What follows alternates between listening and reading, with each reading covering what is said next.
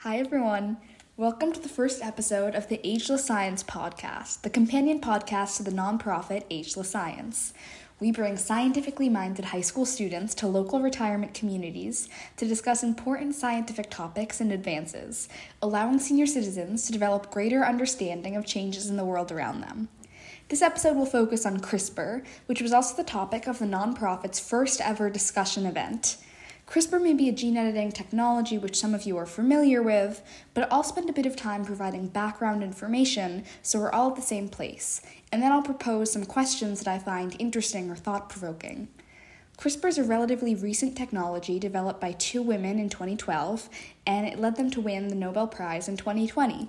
It represents a huge scientific advance with broad applications ranging from agriculture, increasing crop yield, providing disease resistance, eradicating invasive species, to biological research, like helping us to better understand the function of genes, and healthcare, so eliminating disease and disability, reducing antibiotic resistance, creating COVID treatments, and more. But before we start talking about the impact of CRISPR and its applications, what is CRISPR? CRISPR stands for Clustered Regularly Interspaced Short Palindromic Repeats, which is a mouthful, I know. In nature, specific single-celled organisms actually integrate pieces of DNA from pathogens that attack them, and then they can use the fragments to recognize those same pathogens in the future. CRISPR is the complex of proteins and RNA, which does the cutting of the DNA fragments. Once researchers discovered how CRISPR does its job in single-celled organisms, they realized they could use it to edit genes in larger organisms in order to insert new genetic material. Let me quickly define some terms that are important to our understanding of CRISPR. First, DNA, or deoxyribonucleic acid, is the hereditary material in humans and almost all other organisms. Almost every cell in a person's body contains the same DNA, and the information in DNA is stored as a code made up of 4 chemical bases, also known as nucleic acids. So adenine, represented as A, guanine, G, cytosine, C, and thymine, T. A double helix is formed of 2 strands of bases, wound together in helical formation, connected by the bonding of the 2 nucleic acids. Because each nucleic acid bonds with only one other nucleic acid. Adenine bonds with thymine, and cytosine bonds with guanine. These 2 pairs are said to be complementary to each other. Ribonucleic acid, RNA, is the DNA photocopy of the cell. So when a cell needs to produce a certain protein, it activates the protein's gene, and it produces multiple copies of that gene's DNA in the form of messenger RNA, or mRNA. The mRNA is then used to translate the genetic code into the protein. Proteins are the actual functional units of the cell. In order to complete a function, the cell must create a protein to execute that task. Genes are the functional units of heredity passed from parent to offspring. So DNA is composed of tons of genes, and each person inherits 2 copies of each gene, 1 from each parent. Finally, enzymes are proteins which speed up chemical reactions. Now we know all of these definitions, we can explain the CRISPR system a bit more in depth. There are 2 main parts of the CRISPR system, an enzyme which acts as a scissors that cuts the DNA strands, and the RNA which guides the scissors to the correct region of DNA. The guide RNA can be purchased or created to be specific to the particular region of DNA being targeted. Once the scissors cut the DNA, there's the opportunity to insert new genes before the cell repairs the cut. So now let's transition to the many applications of CRISPR. First, environmental applications. Regarding the ecosystem, we can use CRISPR to eliminate invasive species or the transmission of organism-borne illnesses with terminator genes or gene drives. Gene drives are tools which make it more likely that the edited trait will be passed on to the offspring through sexual reproduction, and terminator genes limit the lifespan of edited organisms or make the engineered organisms more fragile or easy to kill. A real-world example of this could be using gene drives to make mosquitoes incapable of carrying malaria, or preserving plant species close to extinction due to climatic changes. For agricultural impacts, we can use CRISPR to improve crop traits like quality, disease resistance, and herbicide tolerance, so the need for pesticides can be reduced. When thinking about the agricultural impacts of genetic modification, I often think about all the labels in grocery stores that say no genetically modified organisms / GMOs as a way of promoting themselves. Do you find that appealing or meaningful? Do you care? Should we care? Isn't the implication of the claim that GMOs can be dangerous? And what's the significance of that claim on our adoption of genetic modification? Now let's shift to the healthcare applications of CRISPR. Before discussing the healthcare applications, let's quickly review the difference between somatic and germline mutations. A somatic mutation is a mutation within the somatic cell of the body, a cell which is not a reproductive cell, which happens after conception. It doesn't get passed on to the next generation, and so its impacts are limited to the individual with the mutation. A germline mutation, however, is a mutation which is present in all of the cells of the body, including reproductive cells, and can be passed to the offspring, affecting all the subsequent generations of that offspring.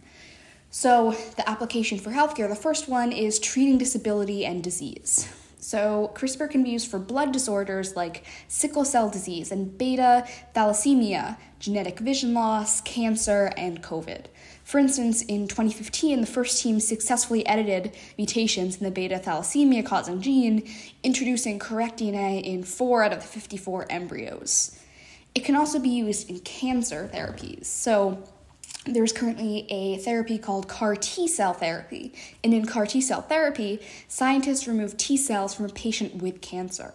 Then CRISPR is performed in order to insert a fragment of DNA which causes the T cell to make a surface protein that will specifically bind to that person's cancer. They can then reinfuse the T cells back into the patient so they can attack the cancer. Even though this seems amazing, and it is, it's not a cure for most patients because of the limitations. The limitations include CAR T cells alone take long periods of time to produce, are less effective in treating solid tumors, are difficult to manufacture successfully, and they don't always kill cancer when they're successfully manufactured. Currently, there are trials testing the CAR T products in patients with B-cell cancers and multiple myeloma. CRISPR can also be used for intellectual disability. CRISPR has been proven to repair a genetic form of intellectual disability called Fragile X syndrome, which is the most common inherited form of intellectual impairment in both mice and human brain cells in vitro. Also, it can be used to address antibiotic resistance.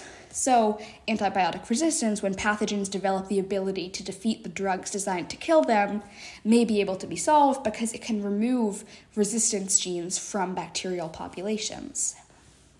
Now, the risks of CRISPR, because there are many. The first risk, I would say, is genetic advantages for the wealthy. Statistics demonstrate time and time again that particular physical traits correlate with social and financial success. So by gaining traits considered desirable to society, newborns can be given competitive advantages before they're even out of the womb. Independent of skill level or qualifications, both men and women considered to be more attractive earn more salary than those deemed less attractive, and nearly every Fortune 500 CEO is taller than 6 feet. If the wealthy are afforded preferential access to CRISPR-Cas9, then this could widen the wealth gap and then just perpetuate this cycle of advantages. Also, another risk is bioterrorism. Genome editing is arguably equally, if not more dangerous than nuclear weapons due to its ability to stay largely invisible until its effects become evident. So nuclear weapons are challenging to conceal, but biological weapons created by genetic editing can be employed under the radar. Genome editing was classified as a potential weapon of mass destruction by the U.S. Director of National Intelligence in 2016 in recognition of the ease at which it could be harnessed for biological warfare. The possibility that the technology could be used to wreak havoc on a population through exposure to modified infectious pathogens makes it potentially irresistible for terrorist organizations, raising the worry that it could become an incredibly destructive vehicle of warfare. Another risk is safety. So CRISPR's guide RNA is notorious for recognizing parts of DNA that have similar but not identical sequences to the target DNA, resulting in splicing an incorrect region of the genome. Not only can CRISPR target the wrong DNA, but as its DNA repair mechanisms attempt to anneal the cut it makes, it can create deletions of large numbers of genes or reconnect non-adjacent genes in random sequences. The repair mechanism doesn't know exactly which pieces of DNA lie adjacent to one another, potentially leading to errors and unexpected gene edits. Scientists aren't even certain of the function of 20% of human genes, so by editing the function of even one gene, a nearby gene with an unknown function may be dangerously mutated. There's also risk of causing mutations that result in serious illness or dysfunction, including germline mutations that will then affect subsequent generations of the family. Researchers estimate that anywhere from 1 to 10 mutations are required to cause cancer, underscoring how dramatic the impact of a single mutation may have on an individual's health. In addition to inactivating essential genes or activating cancer-causing genes, it can often generate immune responses, change the DNA in some cells but not all, and cause chromosomal rearrangements. Now, I want to propose some questions I discussed with the retirement community for you to reflect on. First, ethical and legal concerns. Is germline editing sparing future generations from suffering, or is it morally wrong to alter their genome without their consent? Another is, how do we decide when genetic editing crosses the border from healthcare and therapy to eugenics? A third, regulations on germline editing will eventually differ from country to country, so what do we do about CRISPR tourism, or citizens traveling to other countries for treatment? Now questions about unintended consequences. Would the editing of certain diseases or disabilities lead to stigmatization of people who are living with the conditions or illnesses? For instance, there are open trials evaluating gene therapy to reverse cochlear damage. Would this stigmatize cochlear damage? Now, regulation and control. Who should decide which diseases or disabilities can or should be edited? Most people agree that we should balance the risk against the reward when deciding whether to employ CRISPR, but as the technology progresses and the risks of using CRISPR lessens, the threshold for using CRISPR will also lessen, making it almost inevitable that society will inch closer to genetic enhancement and eugenics. So how do we create a robust set of guidelines to avoid this outcome? Scientists around the world are also calling for a moratorium on germline modifications to allow time for the world to debate a distinction between genetic correction and genetic enhancement. In this context, a correction is defined as an edit that addresses a specific mutation strictly for therapeutic medical purposes, while an enhancement improves an individual's memory or muscles or confers entirely new biological functions, such as the ability to see infrared light or break down certain toxins. Do you agree or disagree with this distinction? And if you disagree, how would you adjust it? Lastly, economic disparity. How do we prevent genome editing from being accessible primarily to the wealthy and from widening existing disparities in healthcare? Those are my questions. I hope you can reflect on this information and those questions, and we hope to see you soon at one of our events or at a future podcast episode. Thank you for listening.